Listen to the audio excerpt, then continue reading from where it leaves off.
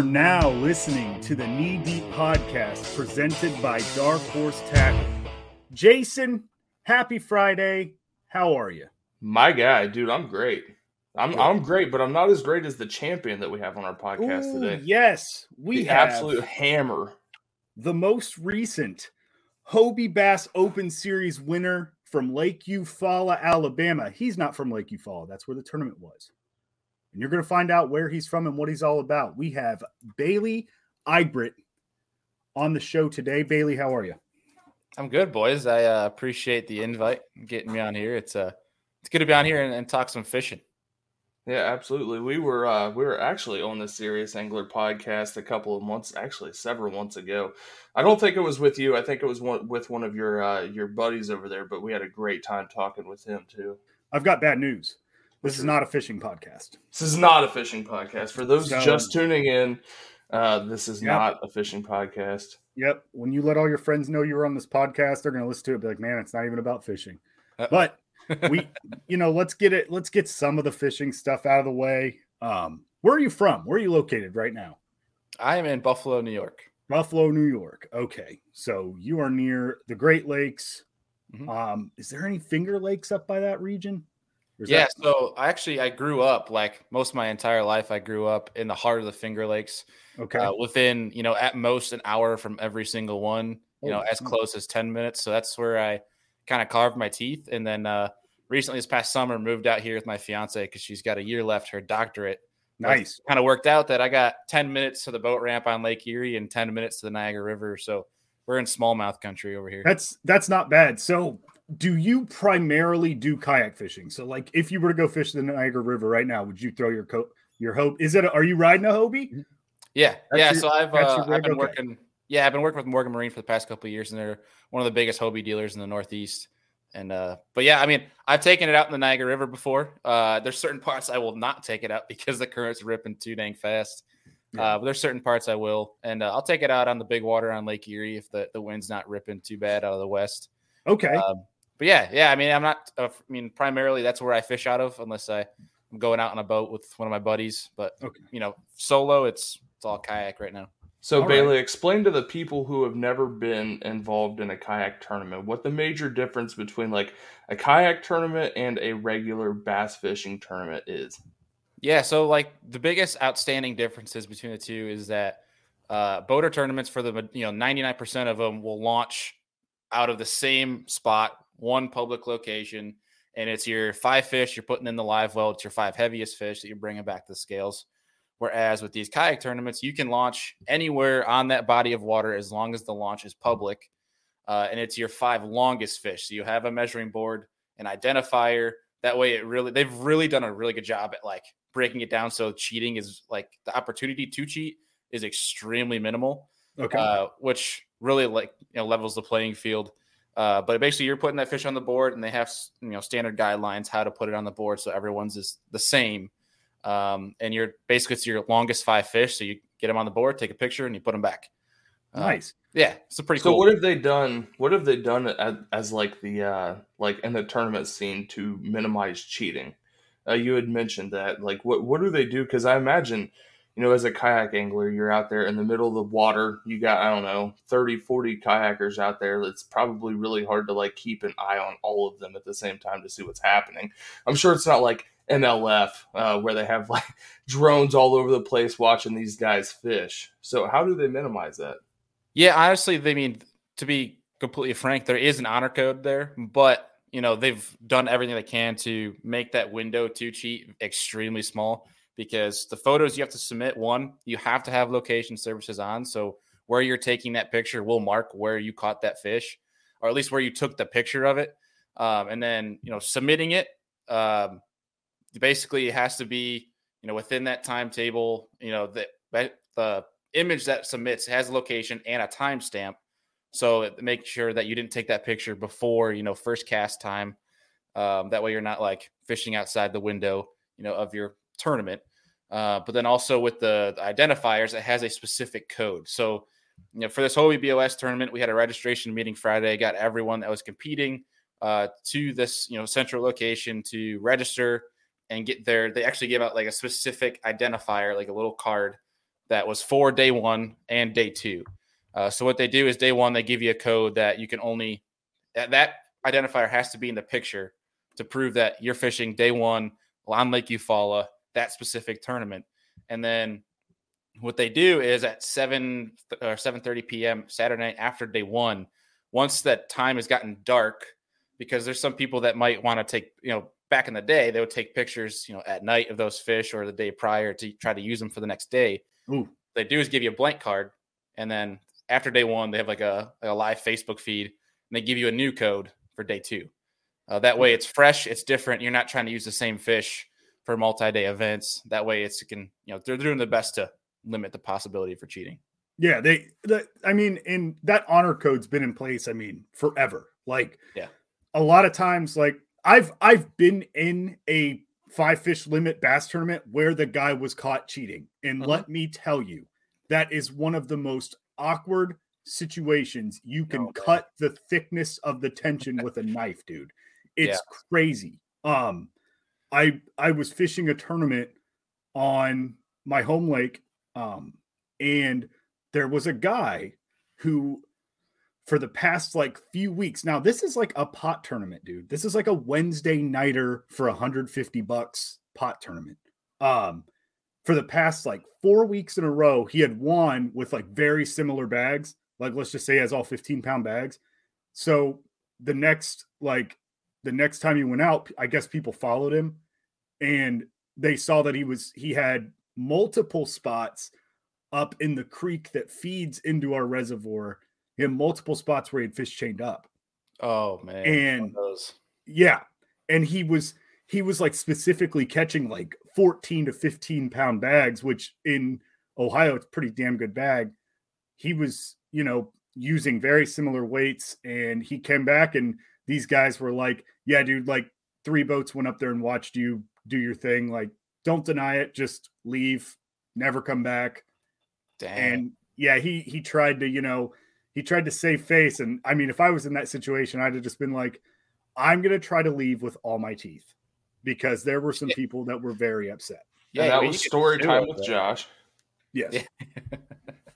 Dude, it's crazy some of the stories you've heard about people cheating. Yeah. The craziest one I've ever heard, and this has got to take more effort than actually fishing itself, but this dude literally would cut off, when fish would have a tail, a longer tail or a bigger fish, he cut the tail off of it.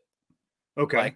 And then with smaller fish would put his hand over the tail so that there's bigger fins, so he'd gain himself an extra inch. Really? Yeah, it was whole, he got charges and everything, the whole state DNR and everything went after him, rightfully so, and I'm pretty sure he faced jail time for it. That's insane. And I've always said this to Jason, anytime we've done any kind of competition, we've just tried to keep the lack of morals and character at a minimum. I shouldn't say Jason, I should say the mysterious owners of Dark Horse Tackle. But we've done swim bait painting competitions, and right now we have a tournament called Dink City, which I think personally I've eliminated every bad moral decision, because it does have location services and timestamps. I noticed that. But people will find a way. There's always somebody trying to wiggle around the rules, and it's so strange when you've got 40 people following the rules, but number 41 just doesn't, and it makes everything bad. Mm-hmm. Yeah, I've heard stories of people going to their buddy's private pond at their house, throwing their big bass in a live well, taking it to a local lake, and go one by one out of the live well to measure their fish. Oh boy. Yeah. So Bailey, do you hate John boats? No, are you a bass boat hater? What's that? Are you a bass boat hater? Because you're on hell your kayak? Hell no. No, I love it all. I personally have been looking around low key at a John boat because I want to do the whole completely take rig? everything out of it. Yeah, I want to build one out. Oh yeah. Because personally, I'm a big smallmouth electronics guy. I want to Phoenix 21 PHX. I want to go out in the big water. That's where my passion really lies. So I love getting out my buddies' boats because I don't have to pay for the bass boat yet. Yeah. But that's where I'd like to be. But also the John boat stuff, the little backwaters, getting into stuff that big boats can't get into, which is same stuff as kind of like the kayak, but John boat's just a little bit more fun because they run a trolling motor and all that jazz. But I love it all. Kayak, John boat, big boat, the whole deal. I don't really have a preference as long as I'm fishing. Yeah, I get it. Let's talk about your rig. What are you running? Like, what do you got? What goes into getting your kayak ready when you're fishing these big tournaments? Yeah, so I mean, the biggest factor is where I'm fishing. So it really depends on the body of water. If I'm chasing green fish or brown fish, if I'm going to be offshore or shallow. But I mean, on the days where I'm going fully rigged out, like especially out on big water like Ontario or Erie, and I want to be using my electronics, I have my Hobie Pro Angler 12 360, and I have a Helix 9, a Helix 10, and Mega Live. Okay. Some days depend on if I'm using Mega Live or Mega 360. And then I have my batteries and such, different compartments with baits, and then rods, and then my tackle storage behind me.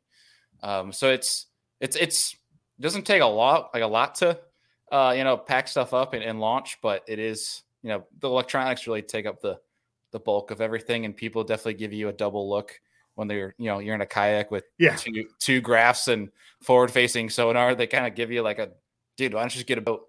And I can't tell you how many times they get that comment, but I mean, so are you a big tech guy? Yeah, I am huge in electronics. I am extremely passionate about electronics. That's just where my confidence lies. Yeah. Are you, so you're a firm believer of the, everybody else has got it. I'm going to get it. I got to learn it, because my unfortunate truth is that this is the future of fishing. Yep. And it's, it's nice that we have this technology, but it really does suck. And it does hinder a lot of things when you're out there fishing just to fish a tournament. I've got a tournament on a lake I haven't fished in a while. And, and then you see guys with, $100,000 Vexuses. Mm-hmm. And it's like, dude, we're fishing for $150. Yeah. You've got $100,000 and you're fishing the same tournament I am. And it's very discouraging, because I have a 16-foot John boat, and I'll fish any tournament with it. Yeah, but I mean, to be honest with you, most of the guys that have that 16-foot John boat, that you kind of like the guys that you overlook almost from exactly what you're saying, from like a stigma standpoint, those are usually the guys that are winning. But the guys that got the most expensive boats, typically are the guys that put all their money into their gear thinking it'll make them better, but really they just still suck at fishing. Yeah. From a, I should say like a local or regional standpoint. I shouldn't say that for everybody, because that doesn't, uphold. But, the thing, from a tournament standpoint that people just, and the reality is they have to get over it, is that these companies are buying into tournament fishing. They're putting money into the sport. By no means are these leagues going to ever go and say, you can't use this technology, and tell a company, we're not going to allow people to use your technology when they're giving you money. So it's more of a thing where you might as well just get it if you can afford it and learn it. And just because you're going to have to compete with everyone that's going to have it. But that being said, there is a massive learning curve, especially to this whole forward-facing sonar argument, where people think as soon as you get forward-facing, you're automatically going to be catching more fish and bigger fish. That is not the case. It is a science and a learning curve to actually using that thing, to use it efficiently. And more people are being burnt out and losing because of forward-facing sonar than the guys actually winning off of it. Yeah. That's one thing I heard, is that it's a double-edged sword in the sense that you think you're going to be fishing with a video game, and instead you don't know how to recognize the species you see. Like, you can learn a lot from a walleye guy. Your big water walleye guys, like those guys, they used to look at, when HDS first came out, and it would just show you a different kind of arch. They would be able to distinguish what that arch was and let we're actually in a school white bass. We're not even near walleye.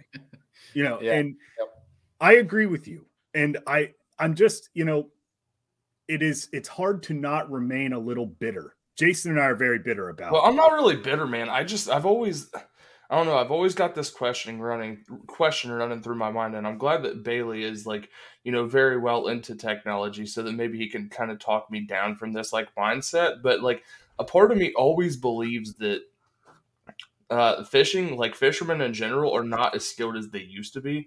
I know that doesn't really make a lot of sense, but when you think about like technology and sonars and all of these giant screens that are on people's boats, like, are you just a better tech guy than you are a fisherman? Like, where is that at? Because I know like KVD, when he started fishing tournaments, dude, he's using a little fish finder that you can barely even read what, the temperature at the They're bottom of the reading water depth, looks man. like they're not reading anything. Yeah. Like it used to be, you throw a spinnerbait, a 1/2 ounce, 1 ounce spinnerbait until you hit bottom, and now you know how deep it is. Like, so a part of me just always wonders, like, at what point, as fishermen, do we like actually lose the ability to learn and know? And this is not a fishing podcast, Nope. But at what point is it that like we're not as great a fisherman as we used to be because of the technology, and we're just more tech guys than we are anything? Dude, I've had this conversation all the time, and I would totally agree with you that fishermen as a whole, especially guys that use this technology, their instincts as a fisherman is going down with technology. Because you will find that events where technology is not going to play, their name is not relevant. Now, that isn't, for everyone, right? There is a decent amount that rule can apply for. But really, what sucks about it is, I shouldn't say sucks, but because if you are good with your fishing instincts and can use and learn where the electronics can play into that process, those are the guys that are really good, like your Jacob Wheeler, your Ott Defoe, your Brian Thrift. Those kind of guys have that fisherman's instinct and that intuition, and then use electronics to find a place in the process to enhance all of that.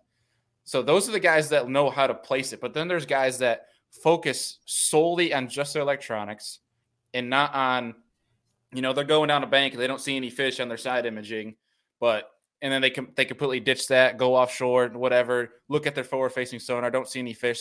They start getting spun out, but they completely neglected the one stretch of bank that's got, 30 birds on it that are on the bank that obviously there's a shad spawn going on. So it's all about, keeping instincts. And I will agree, and I think that technology is taking away from some of the, those fishermen's natural instincts. But I don't think that the technology is to blame. It's all on the angler and how they look at it. If you rely on electronics, that's on you. Right.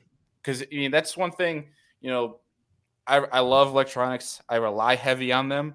I love forward-facing sonar, but once I got it, it was one of those things where I am in the back of my mind, I'm going to take before I even turn on my graphs, I'm going through my process of looking at the bank, I'm looking at the watercolor. I'm kicking up rocks and stuff at the boat ramp. I'm looking on the banks. I'm making sure I'm taking a effort, even when I'm just graphing. My side imaging, down imaging, 2D, and my mapping, all that jazz. I'm looking at the bank still, because you might be going down a bank that's like soft bottom, and you could see that there's some gravel or pebble rock on the bank, and that might give you a reason to go graph something different. But so it's one of those things where you just need to learn that fine line of your fisherman's instincts and using your electronics to add to that process versus having your electronics be your process, if that makes sense. That does make sense. I have this question, Bailey. What do you think over time will happen to fish that are, so fishermen, I don't know, I guess you could go back to like the 90s, the 80s, the 90s, like, the normal bass fishing tournament angler might catch 10 fish in a day, 15 fish in a day, whatever. But now because of the technology, you're catching 30, 40, 50 fish in a day. Obviously, you're not keeping all of them, but you're catching all of them. And you've got 100 boats out here, and now they're all catching 30, 40, 50 fish in a day. Mm-hmm. What do you think is going to happen to the fishing pressure and the fishing behavior once they're so heavily pressured because they're routinely being caught because of the use of technology? What do you think will happen with that? Dude, that's a huge conversation right now in the crappie industry, because there's like different, efforts going in place to, save that species because of forward-facing sonar being so effective and being able to get them. And most crappie fishermen are keeping those crappie. There's not many that are catching and releasing. Whereas, at least, talking about bass, a lot of guys are catching and releasing them, but they're still getting pressured.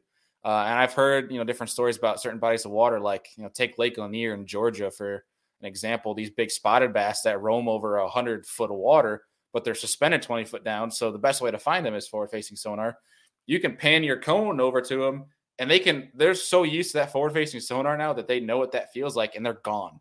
So there's guys that the only way you can catch them on forward facing is you have to pan over. As soon as you see them, you make that cast and you turn your forward facing the other way. And you're relying basically back on your fisherman's instinct to work that bait, because those fish are so used to feeling that sonar, because fish can feel that, like that pulsing from the sonar. You can actually feel, like if you go under your trolling motor, you swim under it, you can actually feel that sonar. Yeah. So, I mean, I think what the South is seeing right now, the North, our fish are still stupid, thank God.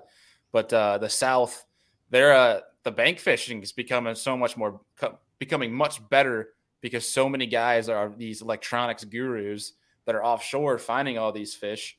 The offshore fish are becoming way more pressured than the bank fish.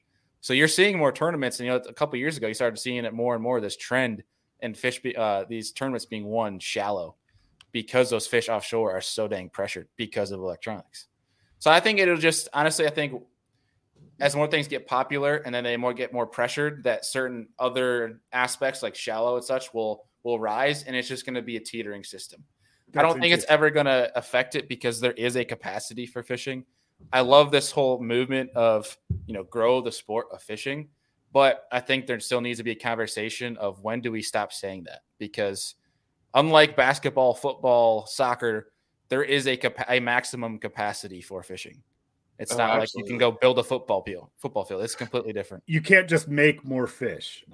It's funny that you say that, because we interviewed another tournament angler who utilizes those technologies, and he said the exact same thing that you just answered to Jason, that there's going to be an effect where these fish being caught offshore are going to be caught offshore so many times based off that forward-facing sonar that eventually they're going to recognize the pattern. Hey, every time I go here, I end up in the back of a boat. Mm-hmm. So I'm going to stop doing that, and I'm going to go somewhere else. But there is a capacity, and let's touch on that. This is the not a fishing side of the podcast. Mm-hmm. With the growth of the sport, I mean, my God, within 5 years, I guarantee you it's quadrupled. Based off of YouTubers, based off of influencers, based off of pro fishing being put on TV, college fishing teams, the accessibility of being able to watch fishing has grown. And COVID was huge. So, there is fishing being taught. There is fishing being marketed. There is not integrity. There is not conservation. There is not manners being taught. Oh, there is no ritualistic teach them, Josh.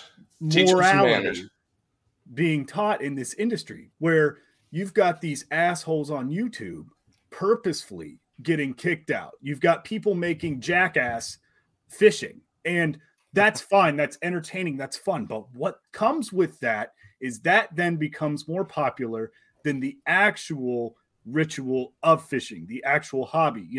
Instead of, hey, let's go see how many fish we can catch, it's let's go fishing. But instead, we're going to try getting into fights with people, and we're going to be little dickheads. Fishing for views and not fishing for fish. Correct. And, I think that as much as the sport is growing, it's very important that we teach these people some form of couth, teach them, like you said, teach them the honor system. Mm-hmm. Cause Jason and I are on social media a lot, and our social media is constantly flooded with just terrible behavior. Oh yeah. And what do you think's going to happen to the sport of fishing if the sport of fishing just kind of becomes jackass? When are people going to want to stop watching tournaments and start watching guys throw their full combos in the water?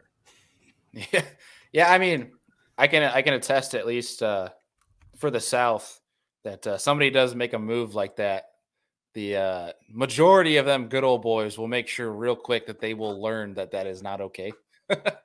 They got the guts to do it and make sure that person learns their lesson real quick, or they'll make it known what they did is messed up. I think, unfortunately, it'd be great to have, the YouTubers, the pros and such, be a leader in teaching that with all the newcomers. I think that's definitely a conversation people are having, is with all these new faces, they need to know that the ethics and such on the water. And there's there's endless stories, clips, and from myself included, of people just like cut me off or random stuff like that. And that that can be, yes, that's annoying, but it's not the end of the world. It's stuff like you're talking about where like people can actually like either get in real trouble, put people in danger. People can literally be killed because especially you get these new boaters that don't bother to care for the lake rules, and that's why qualified captain is leading the way and calling those folks out. I love qualified captain. Yeah. But unfortunately, I think the reality of it is that these people are going to be a lot of it I think is just them being naive to it and not putting in the correct research before getting on the water. Unfortunately, there's not like a driver's course or anything like that for boating, but also just fishing in general. It's not like you're getting your license to drive, which I think it should be if you own a boat. There's an online course you can take, but there's no test. No. Yeah. It's unfortunately, I think the reality though is that these people have to learn by experience. They have to mess up in order to learn something, or they have to get yelled at or made an example of to learn it. And that's the unfortunate truth, I think, right now, until somebody comes up with a better solution. Yeah. Now, you mentioned the qualified captain, which is essentially a glorified meme page. Yeah. Are you in that circle of fishing meme pages, and are you familiar with the culture of what and who and why a lot of these people make fun of these anglers? I guess I'll call them that. Yeah, I mean, there's a few of the pages. I think we all know who they are, and I get DMs from them all the time, and like a couple of them are just pretty cool dudes. They just fish and they want to call stuff out without defaming their own personal brands. But I mean, some of it I think is good to call out. Like, but I mean, I'm not against, or I'm not for going after an individual. That's just not me. It's not how I was raised. Some of them are cringy. Some of them are cringy. Some of them are uncalled for. Some of them are just like, why'd you post that type of deal? But, and that's not really the business that I will ever partake in, with what we do at Serious Angler and my personal brand. Yeah. I stay clear of any drama as much as possible. I'm all for just, positive mindset, positive results. And I'm going to affiliate myself with good people. And if you're not good people, then I'm going to let you do you as long as you're not affecting me. And it's just kind of, I'm going to stay out of it. But yeah, there's a lot of that going around. That's for dang sure. That's really hard to not notice it in this industry. There's a lot more drama when people really look around than we realize. Oh my goodness. I've just noticed a lot of like Chris Zaldane, like a lot of that. And some of them are funny. And then that's your hero, right, Jack? That is actually my hero. He has a big fat head on his wall of him. He switched with the shades too. Yep, he switched to my favorite fishing company of all time. So, obviously I bought the fat head. But yeah, that's you mentioned qualified captain. I just thought maybe you knew about the secret hidden culture in the bass fishing industry of. Oh yeah, I mean, I know about it, and I don't try to stay up with it, but I get shown it. And it's just kind of one of those things where it's just you're tuning in just to be in the know. But I mean, I'm a personal advocate of never judging anyone based on like rumor or hearsay. True. I judge based on my personal opinion. I'll keep it on the back burner and like remember that people have had these encounters, but I don't ever judge somebody based on rumor. It's just if you're good to me, I'll be good to you. Like I love Chris. I get to deal with him through who I work for. He's been really good to me, and I hate to see him getting some of the slack for making the move, but I mean, if you actually listen to the guy's shoes and why he made the switch, it makes perfect sense. You got to do what's best for you. Yeah, I agree with that. It's, I guess it's easy to maybe you're making me a little bit more open-minded. But I like the low road first, and I like making fun. First. Let's not make Josh open-minded. I know. We don't want that. But, it's very easy when you've never been presented the opportunity to critique the opportunity he decided to endeavor in. Which brings me to, your job, what you do. You do multiple things with media. What all do you do in the media realm? Yeah, so beyond just my personal brand of just tournament fishing and then Serious Angler, My full-time job, the stuff that really pays the bills, I am a PR manager for a company called Gunpowder. So I get to work with some of the biggest brands in fishing. Pure Fishing is the biggest one, and then Johnson Outdoors is Humminbird, Minn Kota, and then X2 Power batteries, which actually just released a line of lithiums, which as a kayak angler, I'm psyched about. That's huge. But yeah, and with that, I get to deal with all the pros, all the big media in the industry, get to talk to them being on a first-name basis, talk to these people. Something I've actually been really fortunate to do because it's, really built my network and gotten to make some really good friends in it. But it definitely is a way to be on the behind the scenes of learning some of the stuff that's not public facing, which some of it's disappointing to hear, but some of it's also you get an opportunity to really, tap into the pros like Chris and learn about, their side of the story versus just what people are accusing of. Yeah. So it's a cool deal. It really helps. How did you get into that, Bailey? How's that work? Honestly, it was actually like my second legit job out of college. A couple of years ago, I graduated and did a 6-month internship at the University of Notre Dame working for their athletic department. And decided, because I had a bachelor's and master's in sport management, because I thought I was going to work in college athletics. And after the internship, quickly realized I was not going to work in college athletics. I like to fish and have a life outside of work, and with 90-hour work weeks, you can't do that. So I got into fishing and started working for a company called Douglas Rods out of here in New York. And COVID happened 3 months into it, and decided because I couldn't get a job with the whole COVID madness going on, I was going to start my own social media business as freelancing. Did that for probably 6 months and saw that there was this job listing for being a working a PR for a company called Gunpowder, and just seeing what some of the clients they have and how high of a reputation. I was like, that's something I want to get into, and applied for it and got the job. And I was actually yesterday was my 1-year anniversary with them. Nice. So it's been going strong. It's a heck of a lot of fun to get to travel to the Classic, do these media events, Red Crest, the whole shebang. And it's really fortunate for it, honestly, because all I wanted to do was work in fishing after, realizing because it was sports and then fishing, and then realizing sports was a no-go for me. I wanted to go full bore into fishing, and I've made it happen. And I have zero complaints. So you had mentioned going to college. Hopefully you were able to get some scholarships, because I hear that's not cheap, especially not at the University of Notre Dame. No, so I didn't go to Notre Dame. Okay. I did an internship there. That was part of my graduate internship. To complete my master's degree, I had to do an internship or write basically this term, 50-page, whatever they call it. And I was like, I will not doing that. I'm gonna rather do an internship. So I went to a small state school in New York called SUNY Cortland. It was a fun little deal, but college was not cheap. And like we talked about offline here, I'm a simple brain, so there was 0 scholarships to be accounted for there. But here we are. So I have 0 complaints. Yeah, dude. I was like, man, if this guy went to Notre Dame and had to pay full tuition for that, that'll make you broke for a very long time in your adult life. Yeah. Are you a Notre Dame fan? I mean, I'm not against Notre Dame, but I'm actually an Oregon Ducks fan.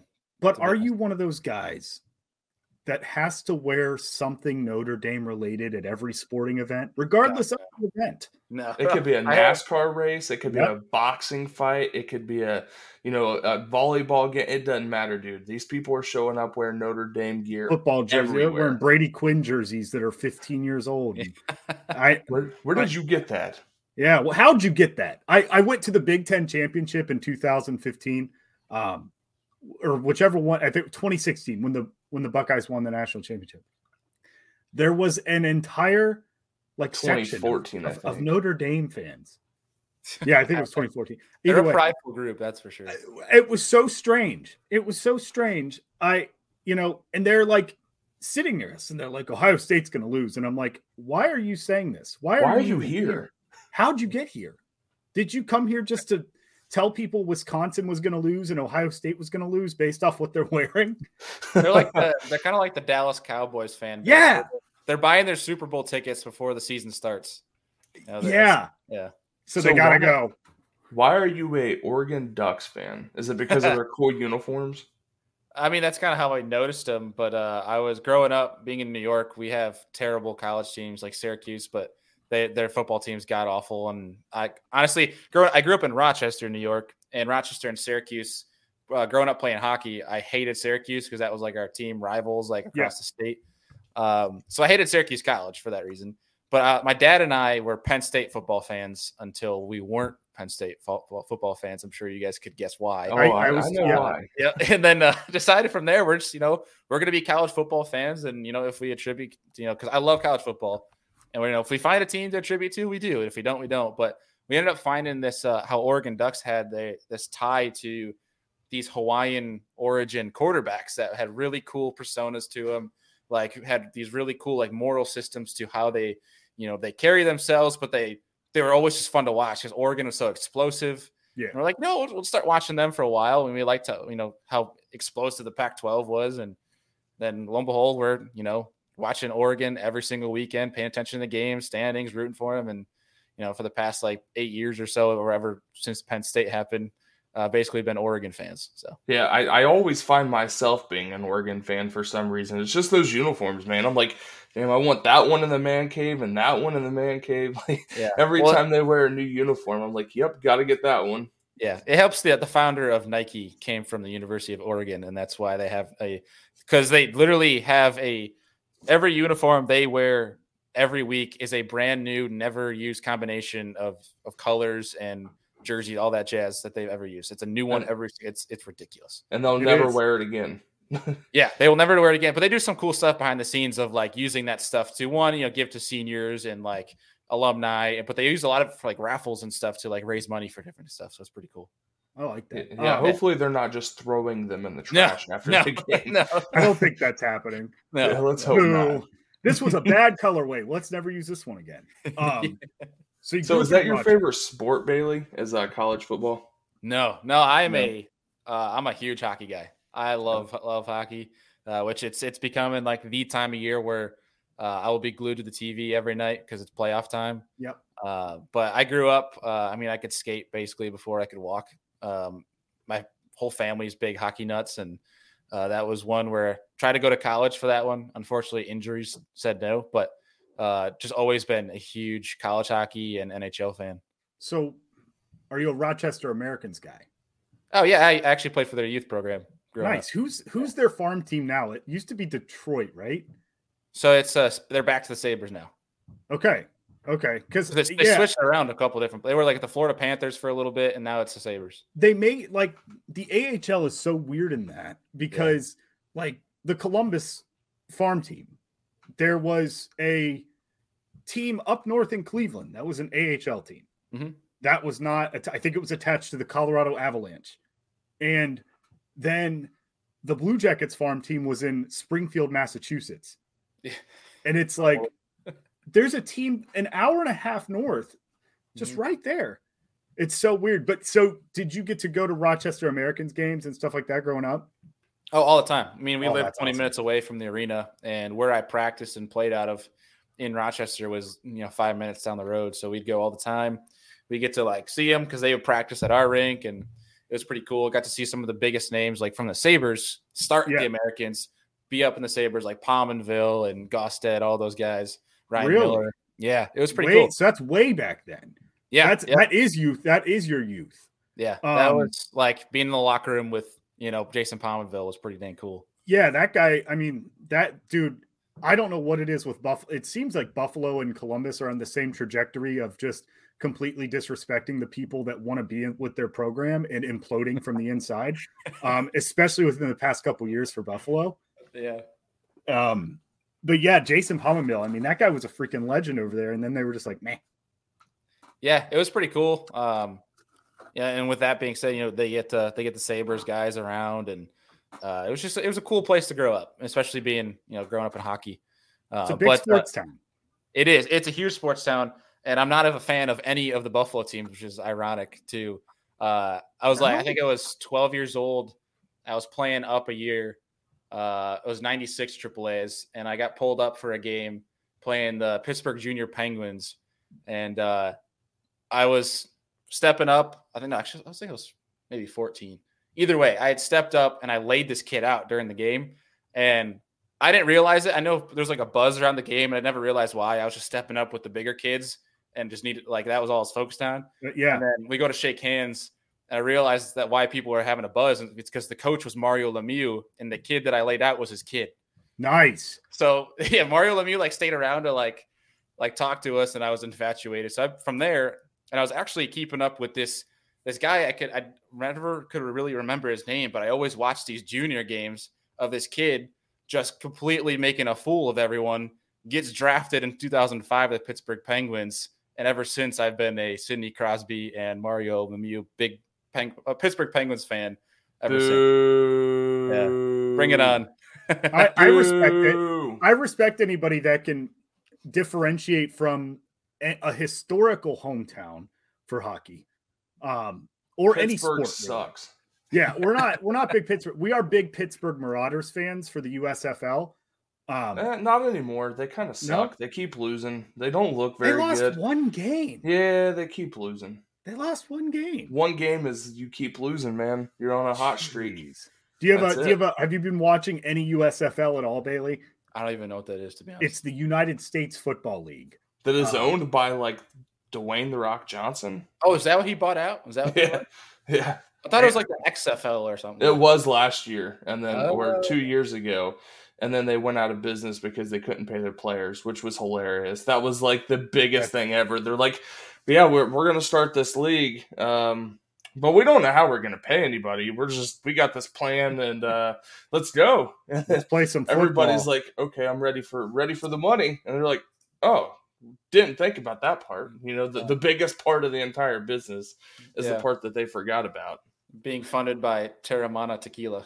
That's Oh yeah, that's right. The Rock does have his own tequila. So is he like doing like the Donald Trump like old AFL American Football League versus the NFL type of deal? I it's think not what they're going to the NFL, but they're doing some really cool stuff. I think it's a funnel system. I think there's going to be people taken from the USFL and put on an NFL team. Well, okay. I think it's more meant for like experiments. Like the USFL has some very, very cool camera shots. Like they've got like a helmet cam, and they've got like a shoulder pad, like a microphone in the shoulder pad. So whenever you hit somebody, you hear it. It sounds like a car crash. Dude, it's pretty cool. I think they're going to use these kind of things in the NFL, but they're going to basically just test them out in the USFL and then implement them into the NFL.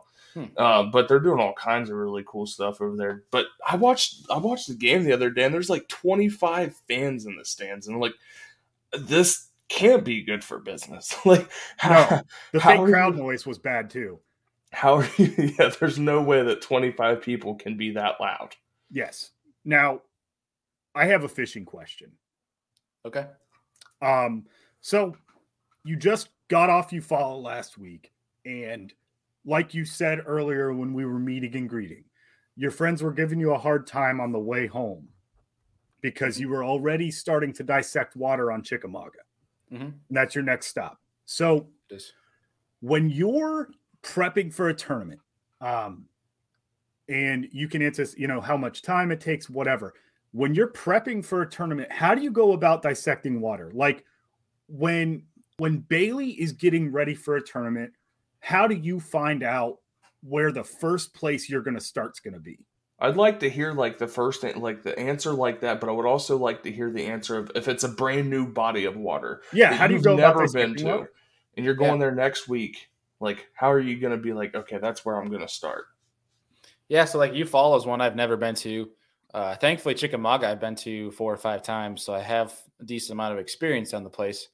But like Eufaula, I've never been to. So a lot of it was a couple different things. The biggest ones I used were Google Earth, and the biggest thing that people have already exposed it, so people know about it, is the fishing, or like the fishing. Good grief, the history tab on Google Earth that lets you go back in different years of seeing satellite images of the place. That's a big one for me.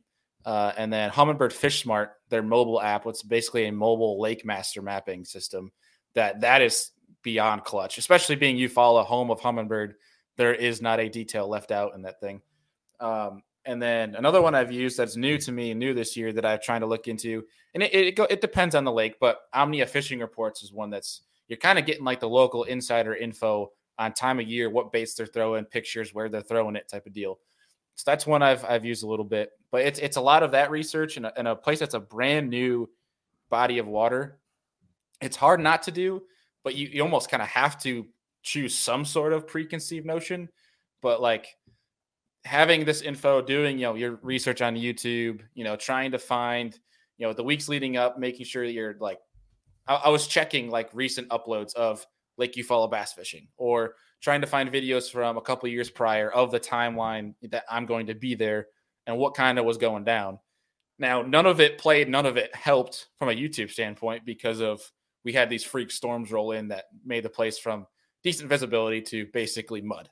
Now, none of that really helped, but that's kind of the process that I used to try to, on a brand new body of water I've never been to, kind of get an idea of what I should be looking for. It kind of helps me start rigging up for that event in terms of what I might need, on deck for when I first launch. But just kind of gives me some sort of idea what I'm going to be looking for. Now, chances are 9 times out of 10, you're going to be wrong and you're going to have to change.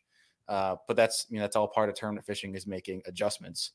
But like a Chickamauga, it's just stuff that I know, but also trying to know, like, keep up with, what stage those fish are at right now. And there's a lot of research that you can do of, in recent years, what happens that time of year. But I think it's even more important to keep up with what stage the fish are currently in as you lead up to it, because that can give you a better idea of a starting spot to therefore and go find them. So it's just a lot of just maintaining, like keeping tabs on even simple stuff like looking up that lake location on Instagram or Facebook to see people's recent posts and where they're catching them. And it kind of gives you an idea of what to be looking for when you show up. Gotcha. So you mentioned, making moves. When let's say you go with plan A. All right. Plan A, that's your best plan. And like you said, it's going to change. At what point do you change it? Like, was there a time at Eufaula where you were on plan A and you were like, this ain't working, let's go to plan B? Like, what were you doing and what did you do? Yeah, honestly, it was in like the first 10 minutes when I actually set onto the water. I went down with the basically the idea that, the spawn should basically be almost over. They should be almost full-blown post-spawn. And what I was going to do is basically find the biggest spawning areas in the lake and go graph for the most nearby brush piles, because that would be those fish's first stopping place before they really head out deep. Now, obviously, fish are going to always live up shallow all times of the year, but I thought that in my mind and how my confidence relies on electronics and offshore, that was where the winning fish are going to be. So I get there to a place that I wanted to launch in. I launch my kayak, turn my graphs on, and I see the water temps are high 50s to low 60s, getting up to the mid 60s throughout the afternoon. But I realized in the first 10 minutes, I saw those temperatures. I'm like, I'll give shallow a little try. I'll fish by the ramp. And I dump a 7+ pounder on a frog in dirt shallow. And I was like, okay, we're going to completely ditch this offshore plan, especially after that night we had crazy thunderstorms roll in that made the place mud. And that's when I knew I needed to live shallow. So throughout the week, I had basically 4 days of practice. And I caught within, after that 1 day and then 2 days of practicing in the mud, trying a multitude of different creeks and shallow patterns. I think I caught 2 bass in 2.5 days. So it was brutal, but the adjustment I made that was clutch in my eyes was I stopped running different creeks and like launching the kayak, fishing, not catching anything, and coming back. The clutch move I think I made in my eyes that I will use moving forward was I just got in the car and started driving different ramps, but also looking on Google Earth to find bridges or places of access to the very backs in those creeks to see what the water color was. Because with the mud, with that like muddy water, the best place to find fish was going to be finding clear water. So if I could find clear water, that would probably give me a good starting spot. I basically drove the entire lake and couldn't find clear water because every creek has something running into it. I was really trying to find a creek that didn't have a runoff, because that mud would be able to settle a lot faster if there wasn't a creek running into it, making it more muddy. Yeah. What I did is I said, screw it. I'm going to go live in the river up north, because if I'm going to have mud, I at least want one factor on my side, and that'll be current. So I went up there, and actually what I did is I looked on Google Earth.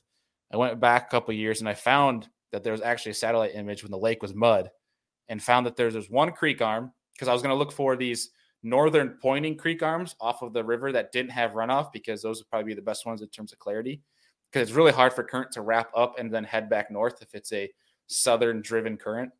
So what I did, I found on Google Earth that there's one little chute that heads north off the main river was clear compared to everything that was mud. So I launched, went 2 miles back up it, and lo and behold, it was like this beautiful Florida tannic water, and instantly started getting into good fish. So nice. I left. Yeah. I was like, all right, guess we're going to start here because it's the best thing I found. And that was the last day of practice. So, I mean, it sounds like, granted, in a bass tournament, like both these types of tournaments are grinds. They're definitely a grind, and the person who's grinding the hardest generally wins. The person who makes the right adjustments at the right time usually wins. Sounds like you made the right adjustment, obviously, but it's very interesting how different this is compared to your bass boat tournament, where you have the ability, instead of maneuvering your boat throughout the entire lake, you have the availability to get back to the ramp, rig it back up on your vehicle, and then just drive across the lake. Mm-hmm. That's so interesting, because I've seen kayak leagues, kayak tournaments, and never really understood how exactly they work, because I'm used to the bass boat the bass tournament structure, where you meet at the ramp at 5, blast off at 6:30, and everybody has to be back at the same time. And so it seems that people were fishing this tournament at different times of the day. People had different availabilities when they could fish this tournament, and they went at the best time for them to catch fish. Mm-hmm. That's just interesting. I just, I didn't think that was like a rule, where you could just rig it back up, go to where you went. And I think that's awesome that, you were utilizing all those different technologies, because that's how I used to prep for tournaments, before your forward-facing sonar, but before Navionics and Lake Master was much of a thing at all. You had lake maps, you had Google Earth, and that was about it. Yeah. And we fished, I looked for contour lines, and I looked for banks, stretches of banks. I'll go to bank B next if bank A doesn't work out. And that's essentially what you were doing, but just like vehicle based. Yeah. And it was honestly, it seems easy, and what would have been much easier if I actually had a truck, but I am actually car topping my Hobie on a Nissan Altima. So it is a process to load and unload. Because I can't carry any stuff like on the kayak. Like if I had a truck, I literally would just put my kayak still loaded up into the bed and drive. But with the car, I have to take everything off of it and load it back in. And I even sleep out of the thing sometimes. I call it the Nissan Suites. It's kind of a grind in itself of just sleeping in a car, especially when you're loaded down and can't even put your seat back to try to sleep. Oh God. Yeah. But it was all worth it. All worth it. I mean, I've learned my lesson in trying to take that thing off-roading, and I'm just in dire need of a truck, and that $10,000 check is a nice step in the right direction. That is a good step. Well, with inflation, trucks are like $300,000 now, so good luck, man. It's a baby step in the right direction. Yeah. Well, I mean, if you win, 4 more, you could get a decently used Toyota Tundra with 150,000 miles. You get a couple, get Sell 4. my soul. Yeah, dude, seriously, what would you, if you could get a rig right now that was, not like a dream rig, nothing crazy, what would you go for? You're talking about vehicle wise? Yep. Probably Tacoma. Yep. Yeah. Josh has a Tundra he can sell you. Yeah, I've got a Tundra I can say. It's got 220,000 miles on it, baby. Well, I mean, at least at Tacoma, I get to like 16 miles to the gallon, not 6. So I probably won't go the Tundra. Hey, I get a modest 13.5, my friend. So, That's the best I've heard. Yeah. It's especially when your, catalytic converters have been stolen by the heathens that creep around the ramp by my house. And just want to go night fishing, dude. That's all you want to do. You want to go out and have a nice night fishing. You come back and half the exhaust system of your truck is missing. No big deal. It's gotta love people, right? So, Bailey, when did you start kayak fishing? I started it was I've been fishing since I was probably 4 or 5 years old, like really fishing. I don't remember my first bass. I was too young. But actually getting to the kayak stuff was when my dad sold our boat. I was probably 12 or 13, and he bought the first kayak I owned. Really, my dad bought it and owned it. It was an inflatable 2-person kayak. So Nice. picture that. And my dad was a big guy at the time. So the two of us are going out on this local lake by us. That's like no motors. One of the cool lakes that it's like kayak only, basically. Yeah. And that was like when I was probably in late middle school. We used that for a couple of years. We fished at like the weekends I was home and not traveling for sports. And then it was when I was really bothering the ever living crap out of him to go fishing every day in the summer. And every time we were home, not at a hockey tournament or at practice, when he's like, okay, we're going to get us like these, we upgraded to, I say upgraded, but we got Walmart Pelican kayaks for him, myself, my brother. And we'd go out every weekend on those and such. And until I was getting, close to driving age, he got me a Field and Stream Shadowcaster, which I think it was like a $900 kayak, but it was a stand up. You can actually, put some, mounts on it. It was a little bit more like you can stand up and all that jazz. It was a little bit more advanced than a Pelican. And once I was actually able to drive on myself, I was at the lake every single day. I was at the lake at 5 a.m. before school started, like that sort of thing. And then I upgraded to I returned. I didn't actually buy it, but it was in exchange for favors. One of my buddies was selling a Wilderness Radar 135, and I helped him actually start building his house that he lives in now in return for the kayak. And then the past couple of years, I've been really fortunate enough to work with Morgan Marine, and they're one of the biggest Hobie dealers in the Northeast, and run a Hobie each season. Yeah. So it kind of really, really started probably my freshman or sophomore year of high school was really when I started getting a passion for kayak fishing. So you definitely have that. You've got that nice like dealership sponsorship type deal, and now you've really made a name for yourself, and hopefully you pimped Morgan Marine out a little bit while you were cashing that check winning. That's got to be like a really exciting thing for you and everybody that believes in you. Yeah, no, I'll fully call myself out here that when I went to awards at Sunday, and I didn't check this. I checked the standings on Saturday because I knew the bite was going to be tough, and wanted just to make sure I was in contention. But I didn't want to catch more fish than I needed to because I wanted to save them for Sunday.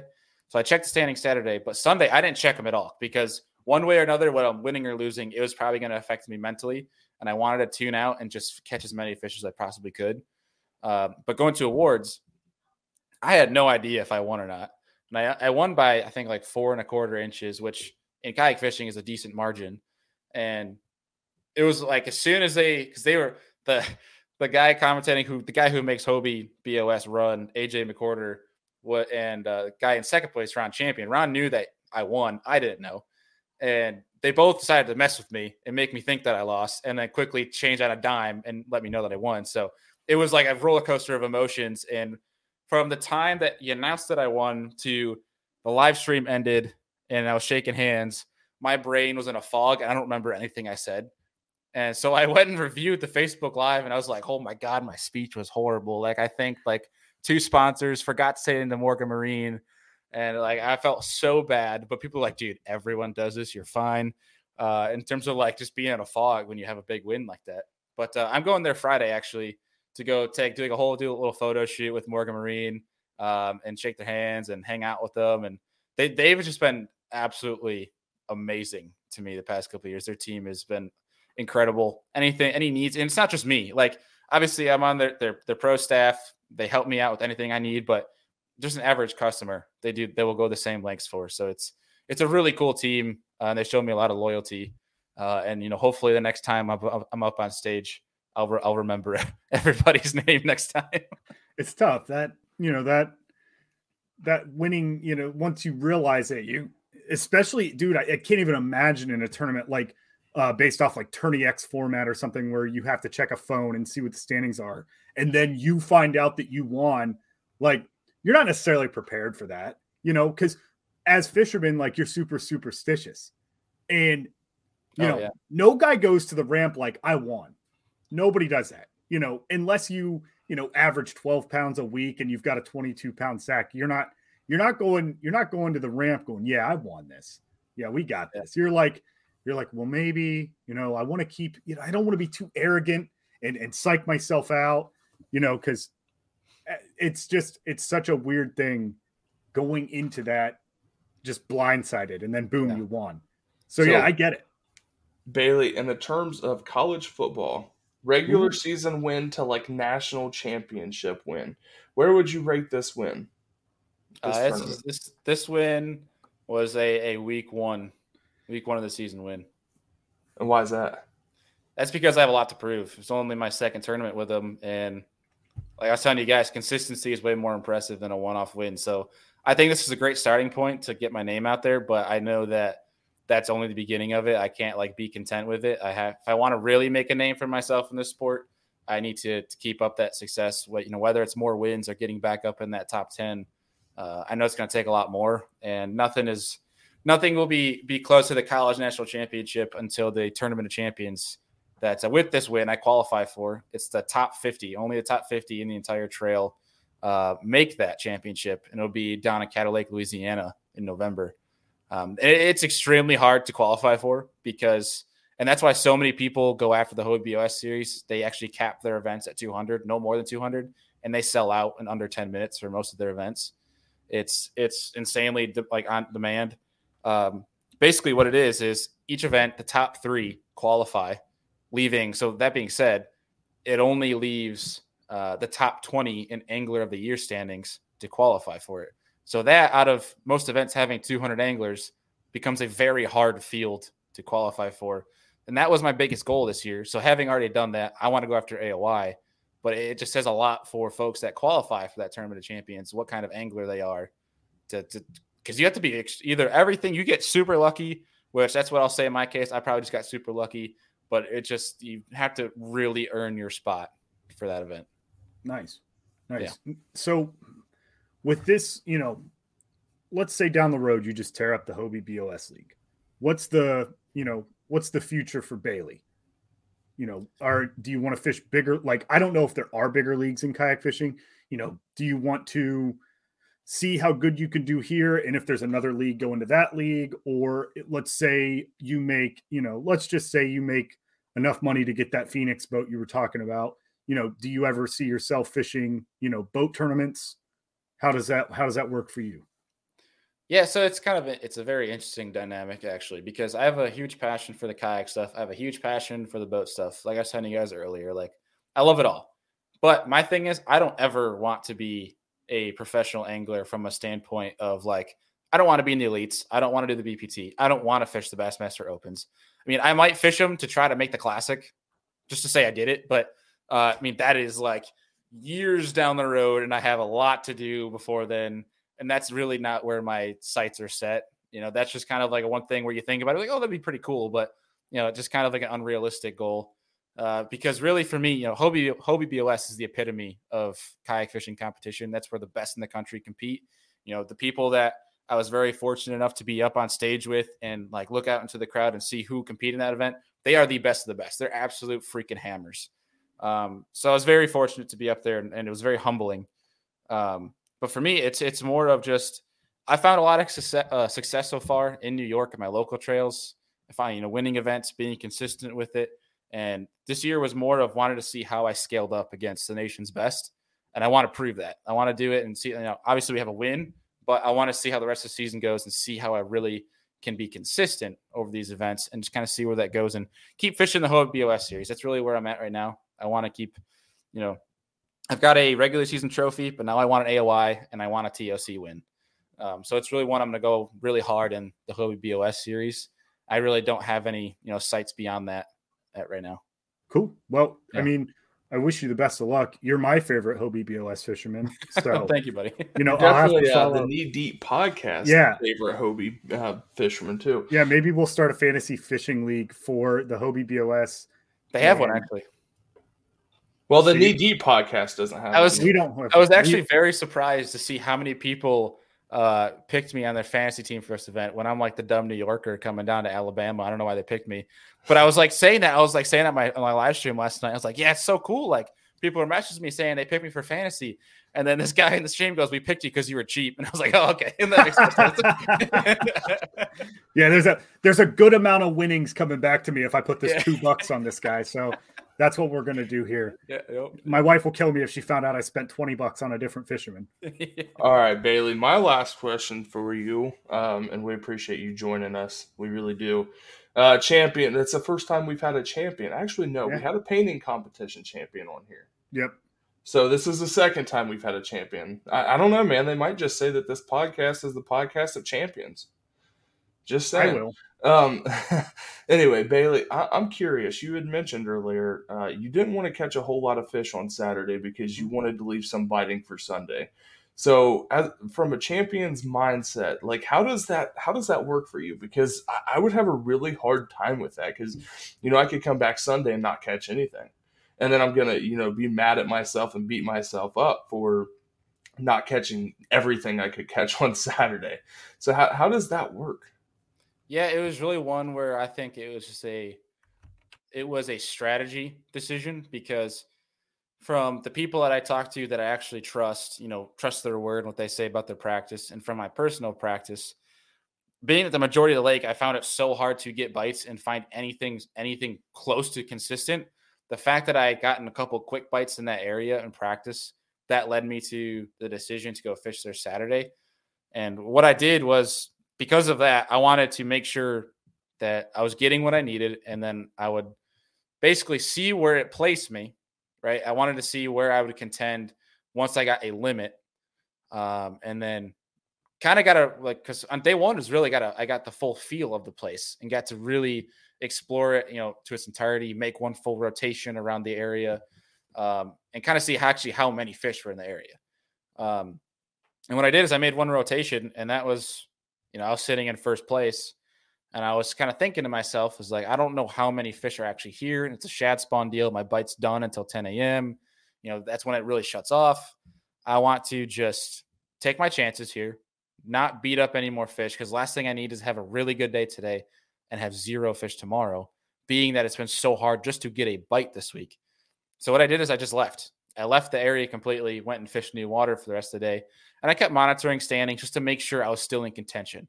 By the end of the day, I was tied for second. And that had me feeling really good because I left multiple fish that I just saw leaving the place. I saw them and just didn't even fish for them. I left them for Sunday, and I was glad I did, because where I saw them basically was where they were Sunday morning, and put my bag. I had on my entire bag on Sunday in the first hour. And there's a lot of fish there, but it was one of the things that's like a fish management deal where you can catch all of them in the first day and have a really great day, but then it's like you're screwing yourself for multi-day events. It's just more of a strategy standpoint for the long game versus just, the short term having a really good one day, if that makes any sense. But if it was a one-day tournament, I would have blasted them all day. Right. It's just because it was a multi-day, and I wanted to make sure I was having enough fish over the course of 2 days. But how do you know that they're going to be there on Sunday? Because with weather changes and temperature fluctuations and things like that, there's no guarantee those fish will be there Sunday. Yeah, no, there wasn't. But the thing for me was, because there's a couple of factors, and one part of me was a little bit scared because with the massive storms, it rose the water levels. And I knew that because the tournament was about a week out, almost a week out from those storms, that the water would start receding. So actually what I did in practice, I didn't use a graph or anything Saturday and Sunday. I actually left it in the car. What I did in that area on Friday was I used my Humminbird auto chart chip, which actually it's a chip that creates a custom map based on your sonar readings. And I went and I graphed all those hyacinth mats that I was fishing to see if there's one that was deeper, because I knew if that water started to recede, that's where all of those fish would congregate to. And that was the winning mat on Sunday, was that deeper mat that I found that was different from the rest of them. And it was closer to the mouth of that river, meaning that's where fish would conjoin. As that water falls, those fish feel it and they will start to drop back. And that mat was a perfect stopping point for them to drop back and congregate. And that's why all my bites were in like a 50-yard stretch. It's because they were all conjoined in that section as the water was starting to fall on Sunday. I like that. It's a lot of restraint, man. And I can't imagine the night before that. You come off the lake, you're tied for second. So it's you in between two other guys. And now you got to sleep. Mm-hmm. And you know what you got to do tomorrow. But first you got to sleep. Yeah. And that's got actually, I even though I slept in the Nissan Suites at the boat ramp, I actually slept pretty dang good. I felt really good about it because so far I was making good decisions and I'd executed well. I mean, I dumped one fish that would have helped me that day, but even with that and sitting tied for second, I still felt really good about it. And what I had seen that day, I didn't have worries. Like there's, as tournament anglers, you have that weird feeling like it's in your gut, like when you know things are going to go good. I didn't know how good, but I knew that I wasn't afraid of a limit. And I knew if I had a limit, I would at least top 10, and that would be great AOY points going forward for the TOC. But I looked at the top 10 that night when I was sitting in the car, and the entire top 10, basically except for me, had a 20-plus inch fish, which is a really, really good fish. The biggest I had was a 19, and I knew that if I could get a limit and have one of those big bites show up, that I'd be sitting really good and maybe have a chance to win if I had a 20-plus inch bite. And when day 2 started, I had 3 13-inchers like squeakers in like the first 10 minutes, but they're limit fillers. And after that, caught like I think a 15, and then I caught an 18. No, sorry. I had those 3 13-inchers, caught an 18, which is about a 3.5, 4 pounder. And I was like, okay, that's a great fish to have in this bag to like at least try to keep me in the top 3 to qualify for TOC, automatic qualify. Caught a 15 to fill out the limit. And I was like, okay, this top 10 sealed right there with that limit. It was until like literally 5 minutes down that stretch, taking my time, making sure my spinnerbait's flush with that hyacinth mat, that I hooked into a 6.5 pounder. It was a 21 3/4. And it was like, that's when I went full blown, like lost my mind, like fist pump in the air type of deal. Because I knew, I was like, I looked at the camera and I even said it. And I said, that could be a $10,000 fish right there. And that's when I knew I had a shot. As long as people didn't absolutely smoke him, I had a real shot, especially because, another 30 minutes later, I called twice more, getting rid of all those 13 inches I had. And I knew I had a shot, but I wasn't going to let myself slow down. I wanted to keep the mindset of, I'm still in second place. I still got to catch him. Don't let off, on the gas. Just keep going. Yeah. And it seemed to work out, but it literally had the thing won. Now that I won, I had it won in the first hour. Nice. That's good. That's a good feeling. Especially it was. When you're able to just put the hammer down on Sunday. Yeah. Saturday you find them, you're like, oh boy, they're going to be here. There's a good chance they'll be here tomorrow. Knowing that those fish would be there tomorrow is huge because, like Jason asked, I mean, nothing's guaranteed. You don't know what's going to happen. They're fish. It's like you said, it's not like any other sport, where it's, just 100% skill based. There's a lot of luck involved, and there's a lot of hoping involved. And it's good that those fish just stayed there for you. I mean, those were your fish to be caught, dude, and you did it. Yeah. Congratulations, champ. Yes. Thank you. I appreciate it, guys. Absolutely. Yeah. So I got nothing else. Bailey, we talked for a quick second about the Serious Angler podcast. I was just curious if you would like to plug that in here. Maybe tell our listeners where they can find you guys and what you guys are all about. Yeah, so if you just look up Serious Angler, whether it's on your favorite MP3 podcast platform, if you like to listen to podcasts, you can find us.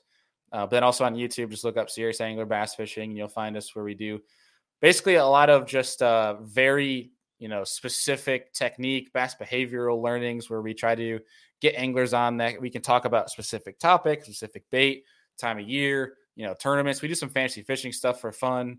But it's basically just kind of deal that's dedicated towards everything bass fishing and learning as much about bass as we can, just to make ourselves better anglers. That's really what it's all about. And you can find us on basically all social media platforms too. And I will also selflessly plug that if people want to watch how Lake Eufaula went down, I have my own personal YouTube channel that I just started because YouTube is stupid and their algorithms are dumb and I can't. Oh God. Yeah. So basically the Serious Angler Bass Fishing YouTube channel is strictly podcasts.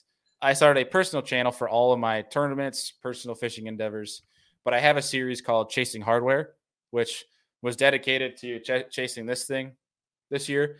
It's going to be kind of interesting to edit this now that it's happened in episode 3 and 4 when I thought it would take a couple years. But it's basically, you can see how it all goes down on my YouTube channel called Be the Fish, capital BE the Fish. And it's, I'm excited to edit those episodes, but you'll see every catch through practice, being in a thunderstorm in a dang tent in the South, the whole 9 yards, you'll see it all. So that's where people can watch. And yeah, that's about it. Cool. Well, Bailey, thanks for joining us, buddy. We appreciate Yes, you jumping on here. Yes, sir. And Yeah, we'll plug I your appreciate the socials, invite, guys. Yeah, absolutely, man. Thank you guys for listening. Thank you, Bailey, for joining us. Be sure to follow Bailey. I mean, dude, I don't know much about the kayak fishing world, but it sounds like you're on the right path. It's grown. It was actually something before we go here. It was really cool to see, one, just a support system that I didn't realize I had, but two, how many of those big boat guys like elites and BPT guys are truly paying attention to this stuff. From the messages and calls that I received, it's really cool to see where the sport's going. That's awesome. Yep. That's awesome. That's really good. Well, And Bailey, we're rooting for you, buddy. Yeah. You are our favorite Hobie kayak BLS. bass angler. That's right. So That's right. Thanks, boys. everybody have a great weekend. Thanks for tuning in. Like and subscribe. Yeah. Like, What do they need to do, Josh? What do they need to do? They need to leave a They need to review. rate and they need to review. rate. Okay, there you go. And then they need to share it with a friend. And then they need to go follow Bailey on his socials, and they need to follow the Serious Angler podcast. It's a lot of work you guys got to do. A lot of work. But lot of we work. love you guys. Love Have a you guys. great weekend. Have a good weekend. See you, Bailey. See you, Jason. See you, boys.